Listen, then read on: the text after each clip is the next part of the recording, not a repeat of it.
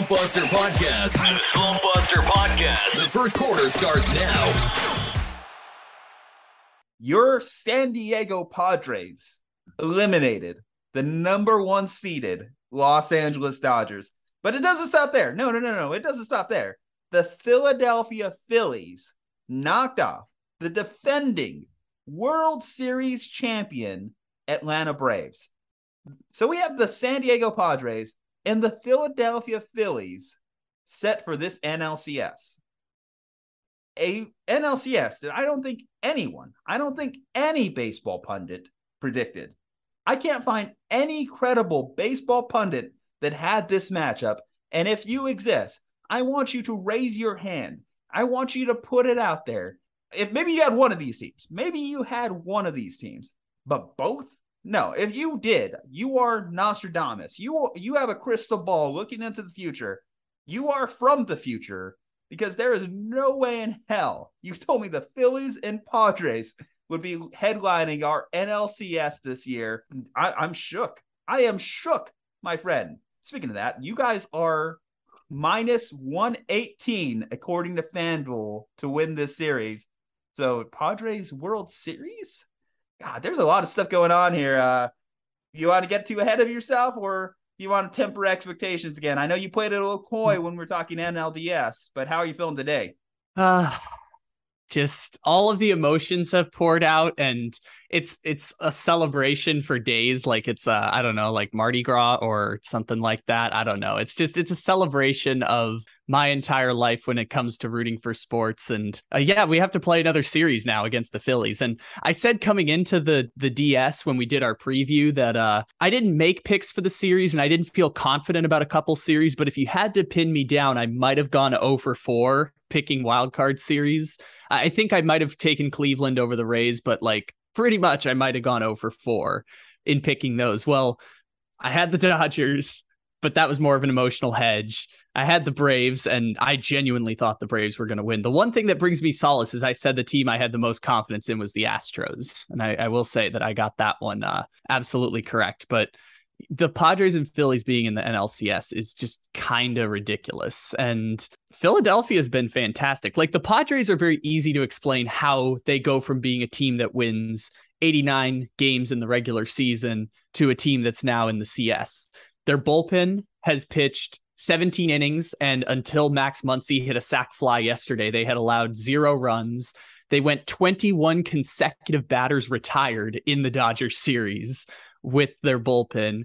And by the way, their 8, 9, and 1 hitters of Ha-Sung Kim, Austin Nola, and Trent Grisham have an over 1,000 OPS in the postseason so far. So that'll explain. And by the way, Juan Soto has been the unluckiest hitter in baseball in a postseason in 3 postseasons. His expected batting average and his expected on base percentage are the lowest compared to what it should be in like 3 postseasons so far. So all of that combined explains how the Padres got there. For the Phillies, I think the Phillies just might have been this team and we just kind of ignored them, because what do the Phillies do well? They score a lot of runs and their starting pitchers give them quality outings at the top. And they've done exactly that and destroyed the Braves. And the Phillies, so we go back to that video we did, Dark Horse World Series favorites. And I mentioned the Phillies mostly because the big storyline of the offseason for them is look at what they're doing offensively. You know, you add a Kyle Schwarber, you add Nick Castellanos, you're adding some run production to your lineup.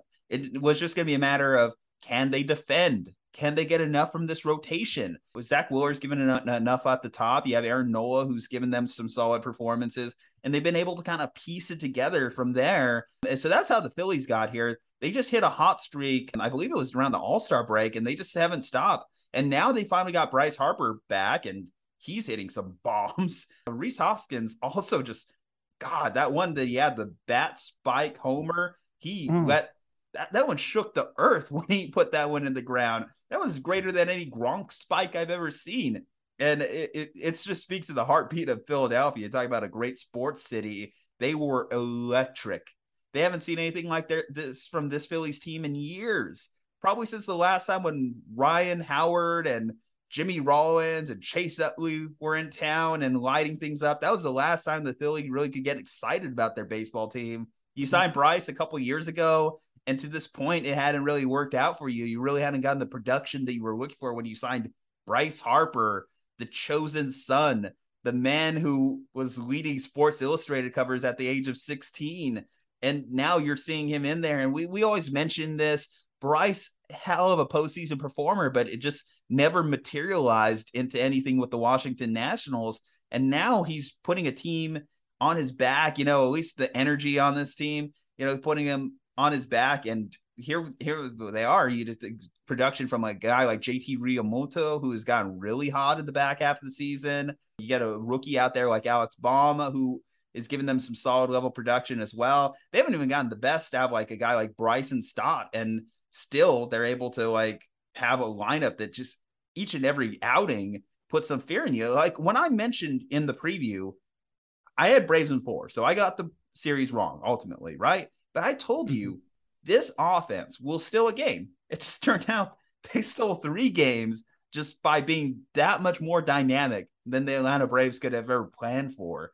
And that's the biggest fear, I would say, for a Padres fan like yourself, is that this lineup is a scary lineup. Top to bottom can really put up run production. You talk about it's important that you guys are getting production from the bottom half of your lineup too. Will that carry into this series? If that carries into this series, then we could be in for some exciting slugfest between both teams.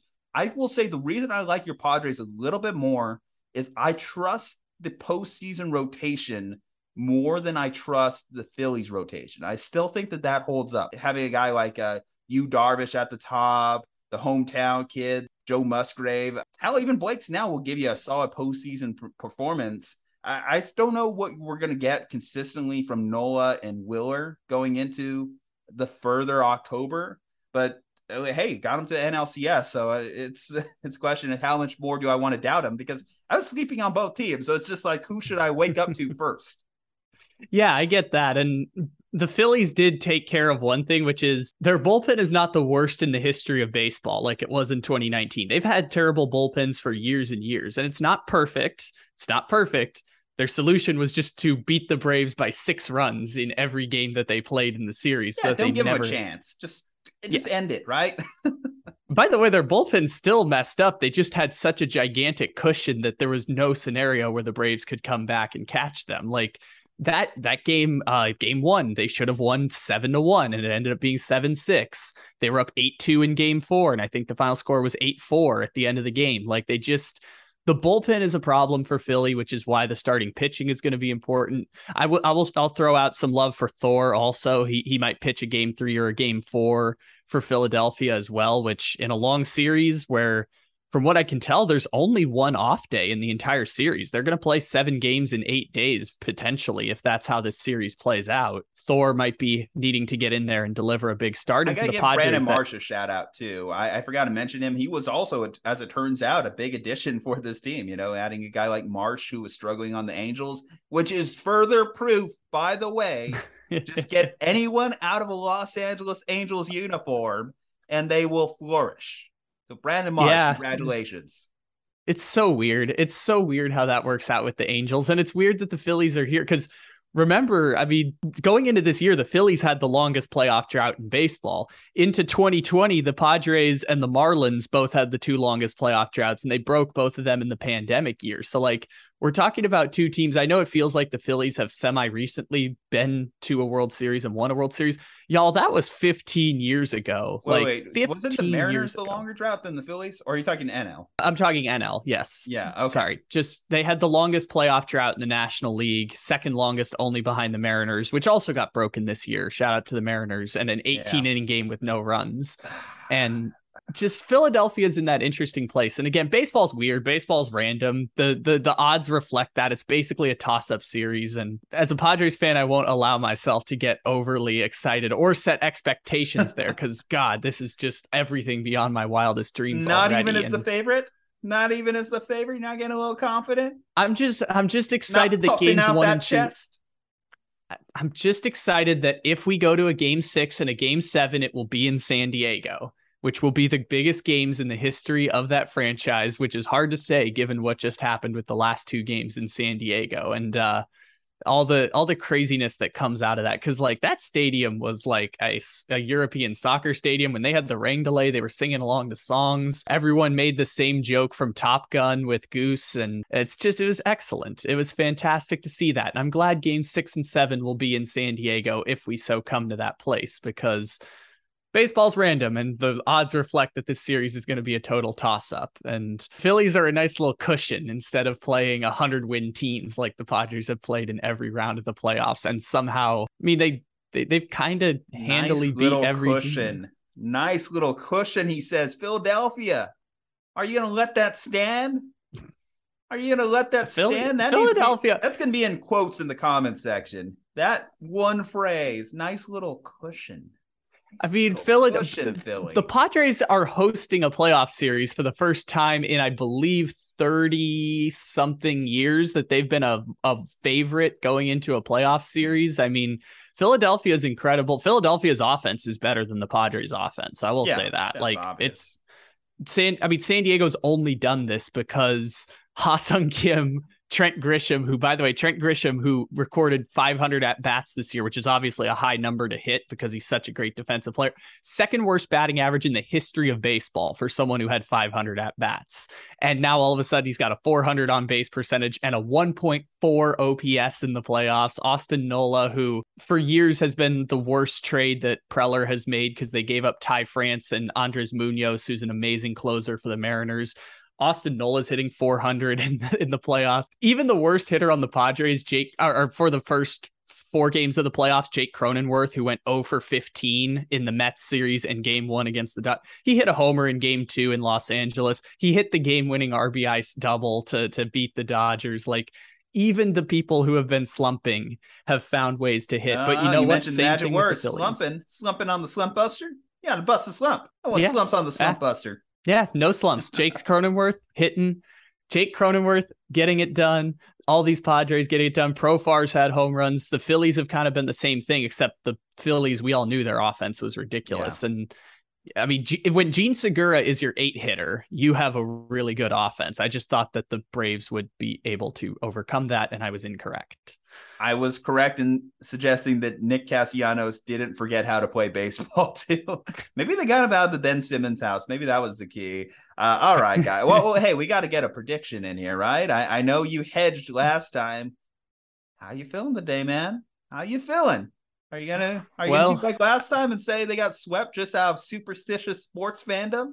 Well, I have to respect the curse, right? But now that the curse is broken and the Padres have eliminated the Dodgers in the greatest moment San Diego sports have experienced, that feels like winning a championship, I'm going to say Phillies in 4. That's kind of my that's my pick on that one. I think the Phillies will win in 4, and I have no expectations going into this series, and I will be an emotionally grounded Padres fan who will enjoy every moment that this opportunity provides for us. And I know I sound like I'm giving a press conference, but that is the decision I will have, and not put my emotions out there if they lose. Only if they win will I experience the unbridled joy of 20 years of never making the playoffs in my entire childhood.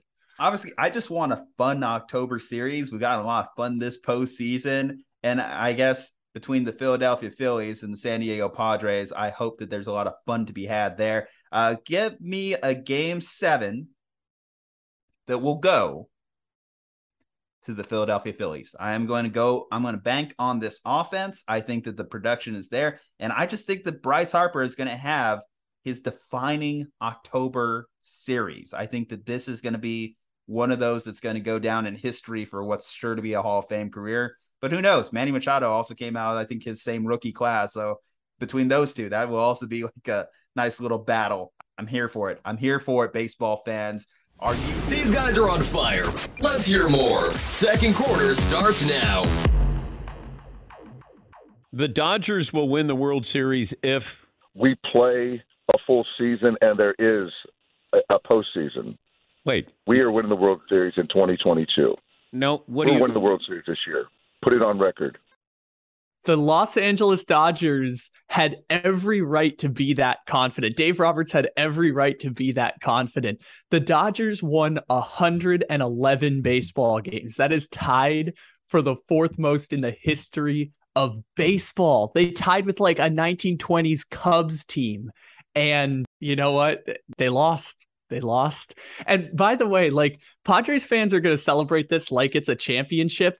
You're damn right, because we're a bunch of losers. And Dodgers fans, y'all lost to the losers. What does that make you?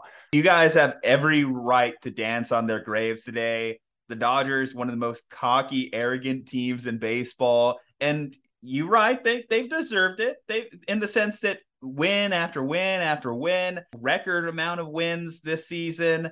The Dodgers have done some historic things.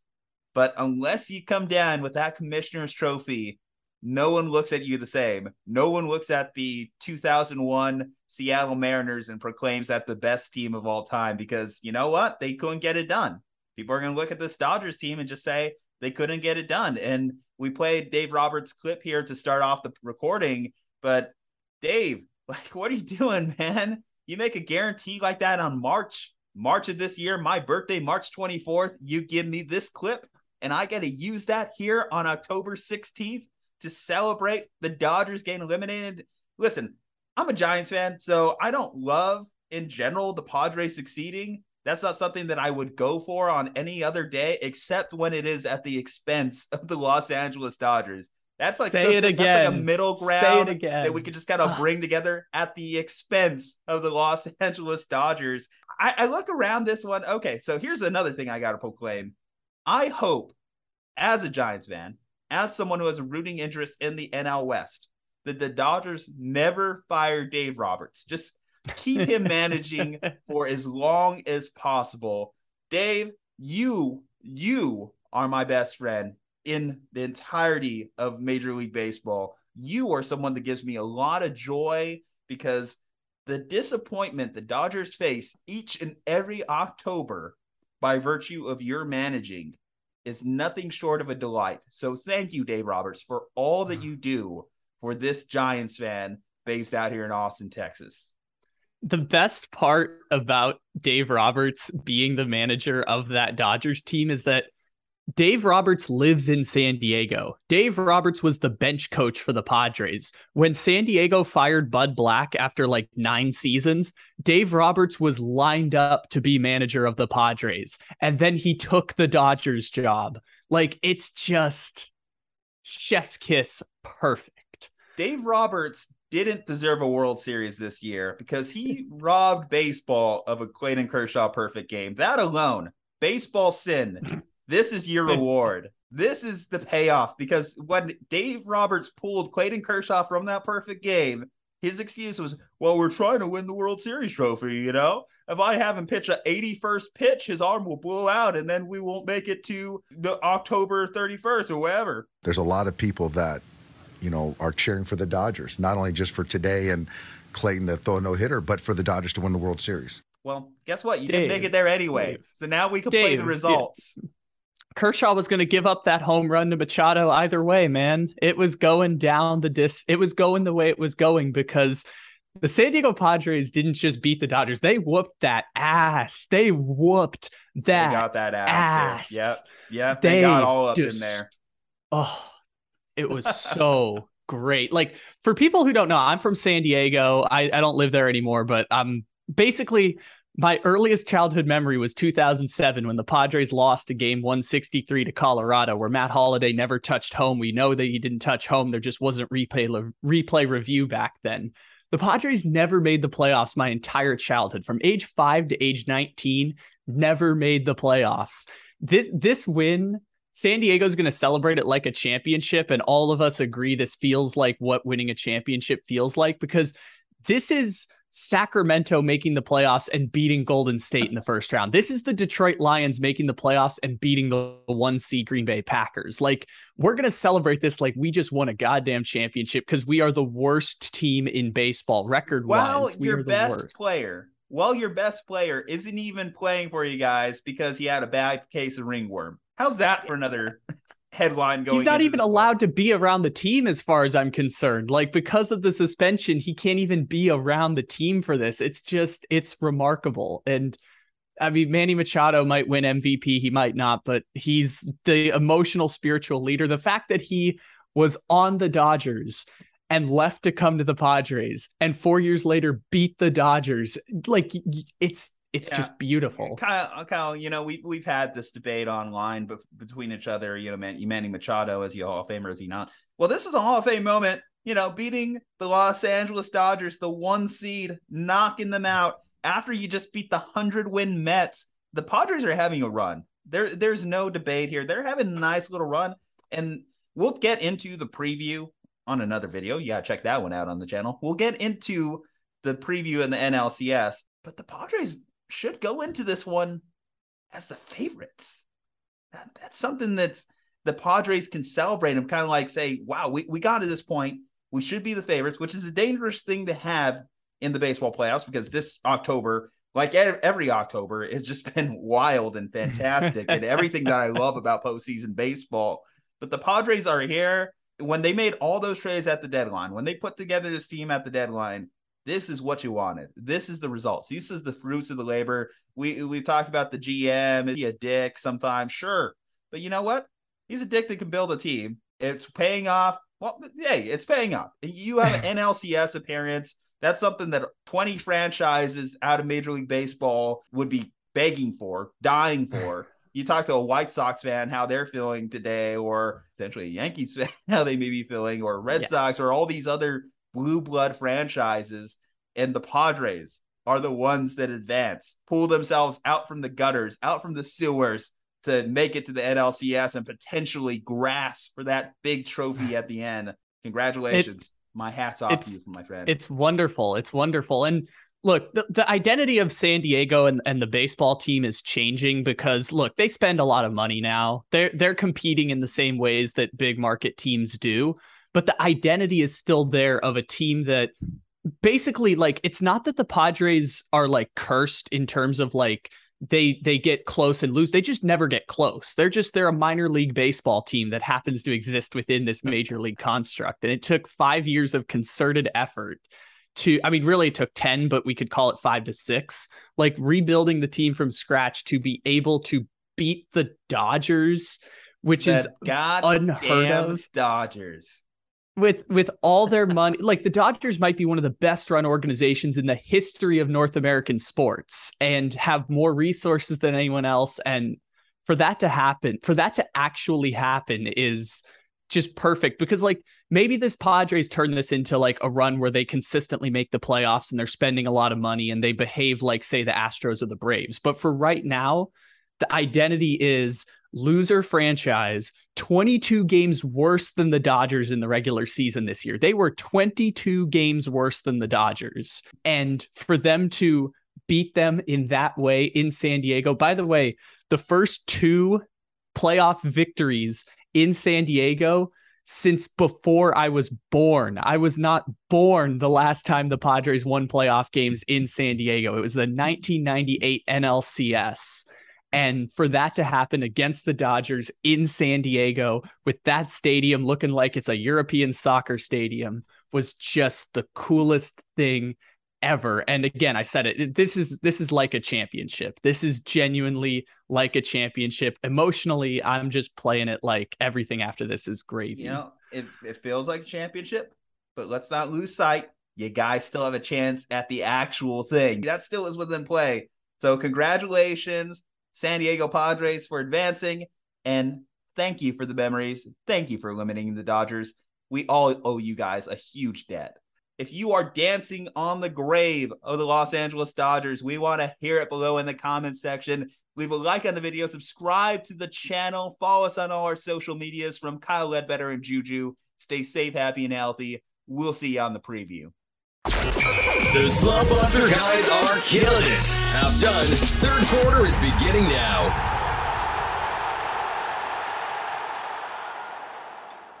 This happens every time. It happens every time, but if you take a shot at the king, you best not miss. Tennessee didn't miss. They took down the Alabama Crimson Tide 52-49. There's a point in this game where Tennessee took a big lead. They were leading 28-10, and we're messaging back and forth on our little group chat. Oh, wow. Is Tennessee just going to smoke Alabama? And you messaged back. You had an interesting retort. You're like, I've seen too many times where Alabama's just down a couple touchdowns and ends up winning the game by a couple touchdowns. And at one point, it seemed likely it was just chaos at the end. Tennessee just comes out the victors on an ugly game-winning field goal, by the way. This thing, I don't know how this thing made it over the crossbars. It looked like one of the genuinely worst kicks I have ever seen that has ever been considered good. It looked worse than even the double doink field goal, and it actually made it over the crossbar to give the Vols the victory. What is the reaction coming off of that performance by Tennessee and Alabama? Y'all, I don't know if Nick Saban is the man for this job. I don't know if Nick Saban is the man to lead this program into the future. There's always that person whenever Alabama ends up losing a single football game. But the reason you could point to this one and say that this was I don't know if it's Bill O'Brien or Nick Saban, but Tennessee should have never gotten the ball at the end of that game. When you get to 3rd and 10 and Tennessee has those timeouts, don't keep throwing the ball. Don't let them have a chance to, with 15 seconds left in the game, go down the field and kick a field goal. Like that's the one thing you can point to and say after all of the weirdness that happened in the Bryce middle. Young was hitting wide open guys. So it's tough for me to say don't throw the ball because you're throwing the ball very efficiently. And up until that stop, they were doing such a good job driving the ball downfield on them. And you want to kind of like not leave enough time because what we saw it. I mean, Tennessee, they didn't need a lot of time to drive the ball downfield on this defense, on this Alabama defense. And okay, so you mentioned the running joke with Nick Saban. You mentioned that everyone freaks out after a single loss. But the only reason I would say that you can maybe start freaking out a little bit, you lost the championship game to Georgia. Tennessee's here 6-0 and beating you, and they have one of the best offenses in college football. Ole Miss, also undefeated, and has a former Nick Saban disciple in Lane Kiffin as their head coach. You have all this dynamic shifting in the SEC, prospects going to different places than they used to when we're used to just seeing them funneled into Alabama and Clemson in years past. But now NIL has changed this entire game. No denying it. As long as Nick Saban's the head coach of Alabama, they'll be consistently in the top 10. They'll be consistently in the top 5. They'll always be hanging around. But now I think we've finally reached the point where it's not going to be year after year after year. We could just write Alabama into the college football playoff because on any given year, a Tennessee now could jump in there. An Ole Miss can now jump in there. I think that we've hit that point in college football. Well, obviously, we thought Texas A&M was going to be in there, and they gave Alabama a run for their money last week. But we thought Texas A&M was going to be up there, and they still might in future years because on the recruiting level, Jimbo Fisher and those guys are still doing an amazing job. So the SEC is not the same SEC that Alabama just ran over for. I mean, look at this Tennessee game. Tennessee hadn't beaten them since 2007. That's the perfect example for Alabama's dominance in the SEC. But I haven't seen anyone coming out of this game who's saying Tennessee is a fundamentally better team than Alabama. Like, people are saying Tennessee beat Alabama, but I haven't seen anybody who's like Tennessee is fundamentally better than Alabama. It's just they're close to each other, and Tennessee happened to win a chaotic football game. But there's trickle-down effects from this. There's trickle-down effects from getting a victory like this on a big stage. Recruits watch this. Recruits say, oh, Tennessee's actually a program that I can go to and win. They aren't the same joke that they were a couple years ago when on Dan Patrick's show, I remember talking about this one. They're talking about giving recruits money in McDonald's bags. That's what Tennessee was literally just a couple of years ago. Now they're undefeated and beating Bama on a big stage.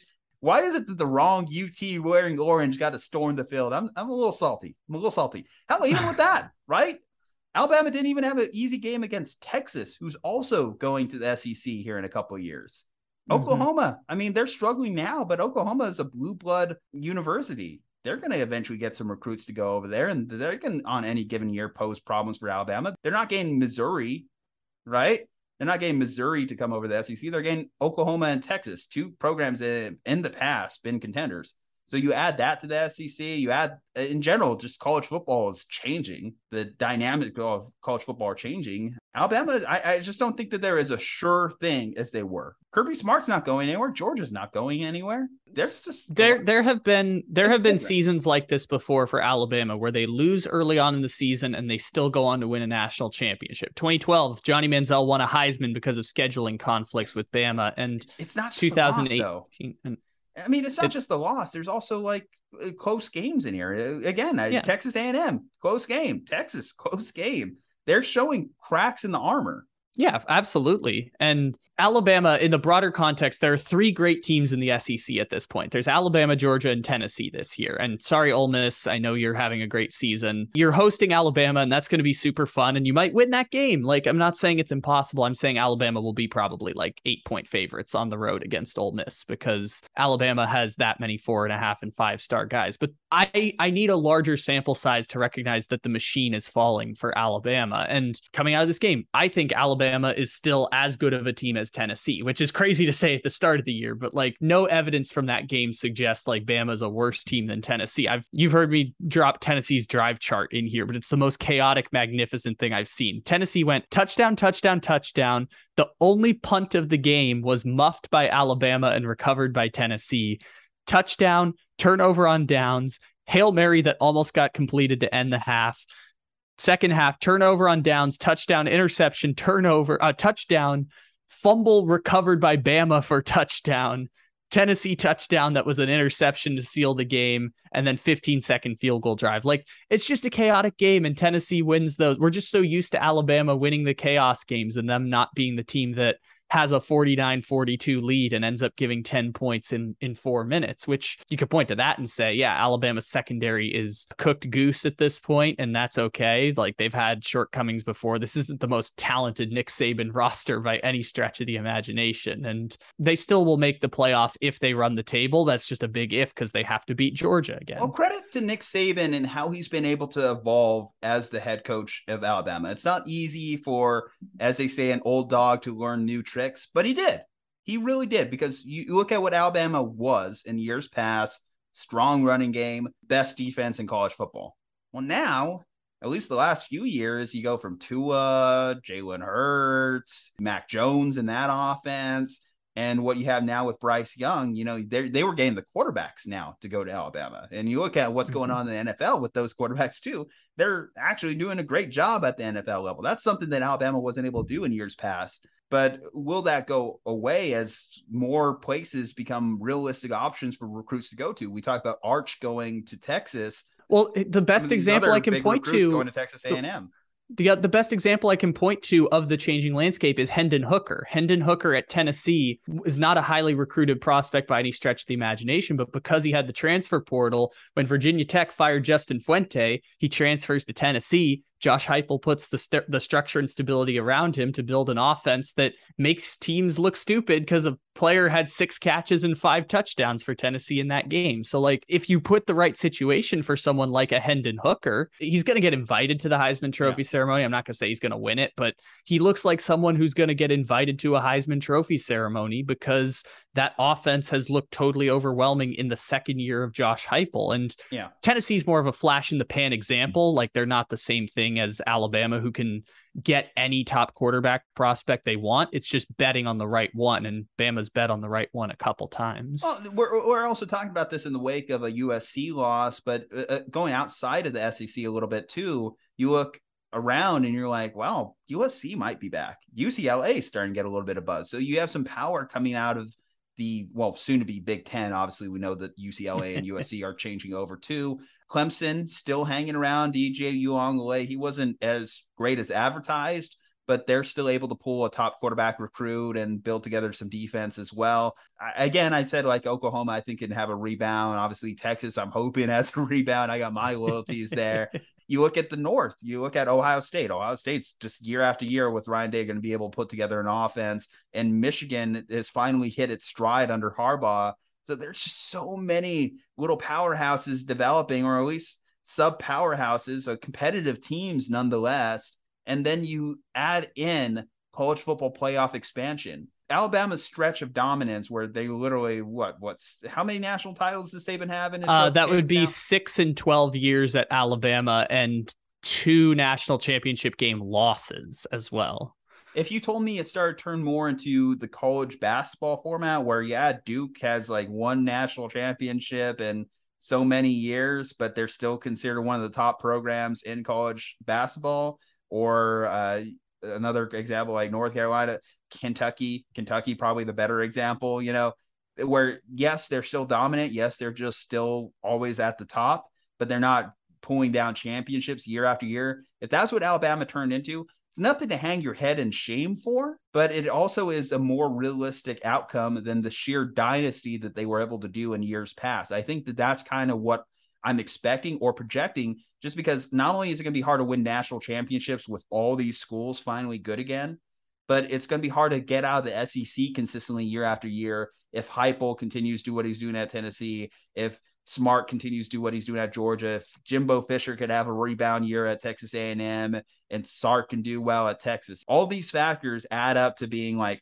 okay, well, maybe Alabama makes the national championship 1 every 5 years versus they make it every other year. I think that that's kind of like where I'm kind of like getting at with seeing this loss. And, it is a little bit of it could be an overreaction. This could be one of those takes that ages poorly, but I don't think it is. I think, and Nick Saban's not going to be able to do this forever, right? He's getting older. If he could, he would. Nick Saban only has one job. Nick Saban's hobby is recruiting. Like, Nick Saban can do this for, he's in his 70s now. So, we'll see what ends up happening. And maybe, too, this is coming from a younger generation perspective. If I was like one of these recruits, dude, there would be a little bit of like, I don't want to just play for Alabama. Sometimes I want to beat Alabama. Alabama is a machine. So this is the interesting part about this, is that they've developed a machine and it's not going to last forever. Like, I understand the skepticism. I just haven't seen the evidence that suggests that the machine is falling apart. Like, Alabama, even with almost losing to Texas, even with losing to Tennessee, the machine itself is not falling apart because Alabama is still in that group that will make it to the college football playoff. But of course, we're so used to them making 8 championship games in 12 years that the standard is shifting because there we go. That's the most. All I'm really getting at. I'm not saying that Nick Saban's fallen off. This team will never make a national championship again. Alabama's done. They're cooked. They're gone. They're out of it. No, I'm just saying that I don't think we're going to see a dynasty like Alabama was continue into the future, because there are just so many good teams in college football now. And I think that this is going to continue as NIL takes off more. We maybe even get to the point where we're talking about college athletes getting just paid directly. And that's all going to be stuff that's going to be factored in. That's going to be baked into the cake. That I don't think Alabama's just going to be able to compete at that same level. They'll still do well for themselves because they are Alabama. At a certain point, name recognition does take over, but USC has name recognition. Miami has name recognition. Texas has name recognition. Michigan has name recognition. Ohio State, all these programs, all these blue bloods are starting to put their hat back in the ring, There's only space for one. In the landscape of college football at the very top, there will only be space for one of those teams. And I know we throw those names out like they're flashy. USC, Miami, Texas, all these teams trying to get back in the game. Only one of them is going to rise to the cream of the crop. And surprisingly, for the last 5 years, it was Clemson. Like, Clemson, this team that is a flash in the pan moment type of team. That's with coaching. I mean, coaching and investing resources that they didn't in the 2000s. Like, once they got good, they put the money where their mouth was and wanted to keep building it. Clemson's this anomaly example. I mean, but Notre all the Dame's teams that you're entering listing, a down period too, and they're going to have questions about like Freeman moving forward, but you figure Notre Dame at one point is going to get back in there as well. These are all things, these sleeping giants too around the sport. One of them is going to get it. All of these teams are competing for an incredibly thin space, because we haven't really mentioned Georgia, who at this point is the best team in the SEC. I know they have their own questions at this point. Georgia is basically in the 2012 Alabama space right now. And I'm not saying Georgia is Alabama. I'm not saying that by any stretch of the imagination. I'm saying Georgia last year had the most dominant defense in 20 years in college football and won a national championship with a mailman as their quarterback. This year, they are, if not the favorites to win the national championship, number 2 on that list. Georgia is on the path that Alabama was on, that Ohio State's been on for the last few years, where Alabama's like, Urban Meyer, you can get out of here, and the machine's going to keep on rolling with Ryan Day. And Georgia's in that same place where they are the team that, if you're aspiring to be the team that knocks Alabama down a peg, Clemson was that for 6 years. They beat Alabama twice in national championship games. And Georgia is that team now that has kind of replaced Clemson in that role. So all those other teams that are trying to build a program from scratch, they're trying to compete in an incredibly thin window to be a perennial playoff team. Like, you can perennially make the New Year's Six bowl games and be what Texas was when they won a Sugar Bowl, or be what Oklahoma State is now. Like, that space you can get into, and as long as you have stability, you can compete there. You're fighting for an incredibly thin window when we're talking about what Alabama and Georgia and Ohio State and Clemson and Michigan, and I guess the sixth team this year is Tennessee. But again, I don't expect Tennessee to like ride this into being a perennial playoff team. November 5th, we'll find out a lot about Tennessee. They play that Georgia team you're talking about. There's only 6 teams that can make the college football playoff. It's Georgia, Tennessee, Alabama, Ohio State, Michigan, Clemson, and Ohio State's going to play Michigan in a de facto quarterfinal playoff game, because winner will go to the playoff, loser will get eliminated. And then you have Georgia, Tennessee. The loser of that is going to not make the SEC championship, which maybe they'll put more would have to happen, but basically 2 SEC teams will get in, the winner of Ohio State, Michigan, and as long as Clemson doesn't shit the bed, Clemson will also get a playoff spot. Well, regardless of what happens moving forward, Hendon Hooker, you are a hero nationwide. You are one of those names that will be remembered in the same way that even Johnny Football was remembered for beating Alabama and having a storming the field moment. A fantastic game. Might be game of the year that we just saw. It might be the game of the year just in general in sports that we just saw. And now starts the final quarter. Buckle up. This is the Slumpbuster Podcast. Jordan Poole got paid. Andrew Wiggins got paid. Draymond Green, he got a fine. They didn't suspend Draymond Green for knocking out a teammate, which is a whole other ugly mess of a situation that's gone on for the Warriors this week. The extensions kind of ease the blow for anyone talking Bay Area basketball. What is your initial reaction to both Poole and Wiggins getting these deals? I was surprised it happened on the same day, and also kind of thought both of them would happen, because basically if Poole didn't reach an extension on the day that he got it, he would have been a restricted free agent. This is just the way that being an undrafted player works in the NBA. So he wouldn't have been able to negotiate an extension again until after the season ended. So Golden State pushed it right down to the wire with Poole, which interesting choice, I would say, if you had your apprehensions about keeping him around. They can obviously trade him later, but just interesting apprehensions. Deadlines yield results, my friend. Yeah. And then they wanted to lock down Wiggins at the price that he was, which, by the way, I was surprised Wiggins only got 110. Now, like, it's basically the same contract he's getting right now. And I don't think he's going to be on the Warriors for all 5 years of that contract. But at the same time, I was surprised that he didn't get more coming off of Finals MVP. I thought he would get not a max extension, but at least $30 million a year. And he only came out to like 27.5. So I think good deal on the value lines for the Warriors, especially if the salary cap's going to go up in the next couple of years. Did I miss something? I thought Steph Curry was the Finals MVP. That's true. He's not a Finals MVP, but he was the second best player on a team that had Steph Curry and won the championship in the playoffs. I shouldn't have said Finals MVP. I should have said second best player on the Golden State Warriors, who won the championship. Second best player on a championship team. Most second best player on a championship team. That the new trophy, it's made out of wood. I mean, some sturdy wood. Like, second best player on a championship team can be Kobe Bryant and it can be Chris Middleton. There's kind of a wide bar in between the two of those. And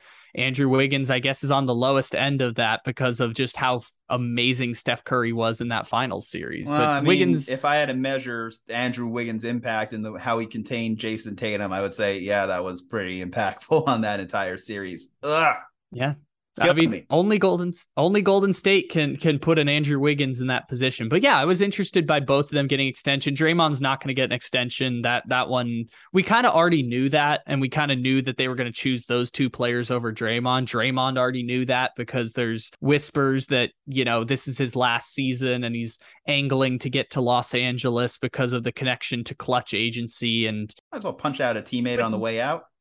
even before he punched out Jordan Poole, we kind of knew that this was going to be it because Draymond was literally unplayable in games 3 and 4 of the finals last season. So I get that point of it. I think that the Golden State Warriors had to make these moves, and they're kind of like in this pivotal transition phase where they're basically taking the money they gave to Klay Thompson and Draymond Green and now giving it to Andrew Wiggins and Jordan Poole, which doesn't guarantee that you're going to get back to the promised land. Like, that is not necessarily the best guarantee that you're going to be great, but it's so hard to be great. The fact that the Warriors have been great for 8 years with the same core of the team is, I think the only comp is the San Antonio Spurs, of having the same core of your team and having that be great for 8 consecutive seasons with a little break in between. So do you like this new core as the Warriors of the future? Do you like the idea of Poole, an older Steph, and Wiggins being the guys that can carry the Warriors in this next phase? Because Klay Thompson, we all kind of agree based off how we saw him in last year's finals. Seems like he's starting to get to the point where he's kind of done. And then Draymond, like you said, he's not going to be a Warrior next year.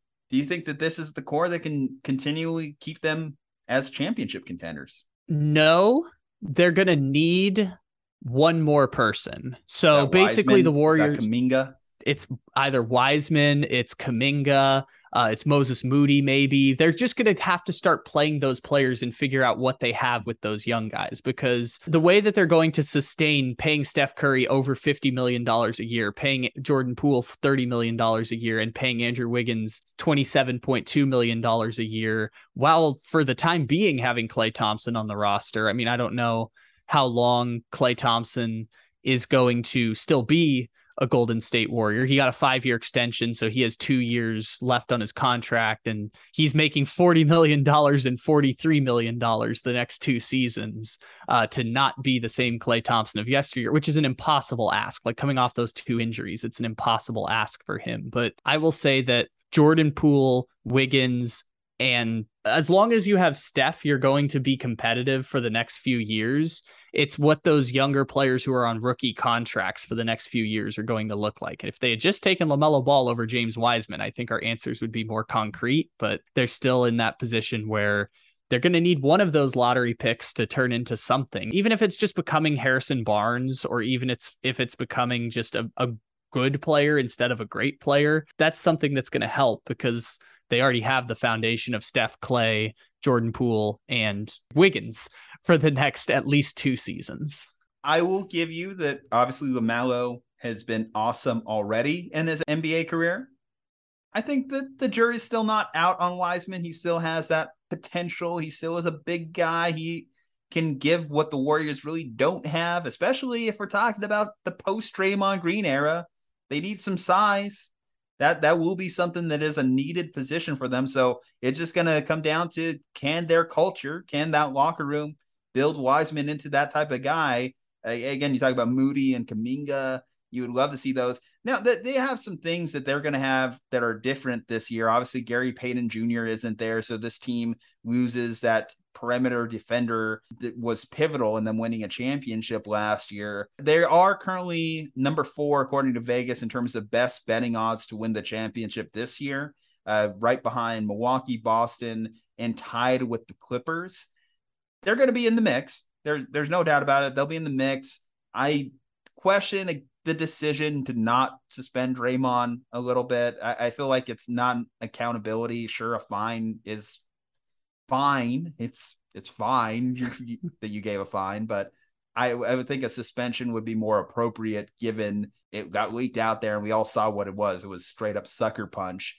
The Warriors will continue to be a contender regardless. Even if they just kept that core, didn't change anything, they will be at worst like number 4 in the Western Conference with just that core. Because I think I always appreciate about Steph, and will continue to appreciate, is I think he's the type of player that can age perfectly. Just shooting is something that is so valuable. I don't think it's like something that you just kind of like turn off a switch and suddenly you're bad at. Like even Ray Allen in his last season was still a great shooter for the Miami Heat. I think Steph is going to be a type of player that will age consistently. The next thing is with you handing out these deals, you're hoping that there's something more to Wiggins. You're hoping that there's something more to Poole. And that's what the Warriors are banking on. Like you said, can Poole ever become a valuable defender to them? Is he always going to be a liability for them defensively? If so, then he needs to become an consistent asset for them offensively. He can't have games where he just disappears.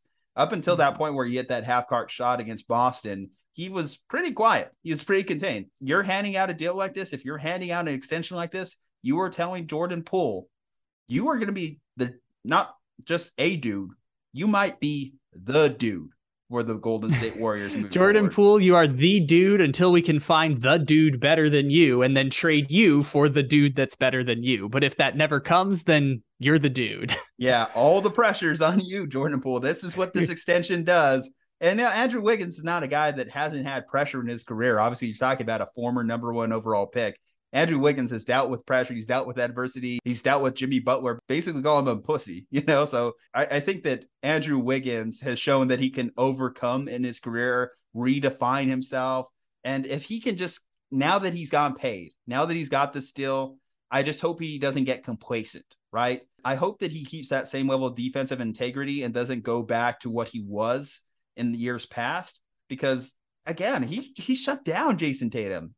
If he shuts down like a team's most valuable offensive scorer on a consistent basis, then by all means, he always will give this team a chance to win series, win pivotal games. That it's a tangible asset that the Warriors can replicate game in and game out as long as Wiggins continues to bring that intensity. It's something that obviously, Draymond's brought to this team, and they're going to have to shift the culture to someone else. Like, again, whether that's Wiseman, whether that's Wiggins, someone's going to have to pick up the slack when they eventually do make the decision to move on past Draymond Green. And I know a bunch of stuff has changed in the time since, but going into the playoffs last year, the Warriors were the 4th largest favorites to win the championship. And then through all of the offseason changes, they are still the 4th best odds to win the championship. So it's kind of funny how that one played out. You can change the teams at the top a little bit. I know Milwaukee and Boston are still the 2 favorites, but I mean, the Warriors are kind of the same team, which is they're going to coast through the regular season, and then their playoff run is going to be contingent on Steph Curry being Steph Curry. They're one of the greatest basketball players to ever play. Poke holes in the top 4 teams. I mean, Milwaukee, they had the best player in the world, but we've seen them come up short because of injuries and their lack of depth behind Giannis.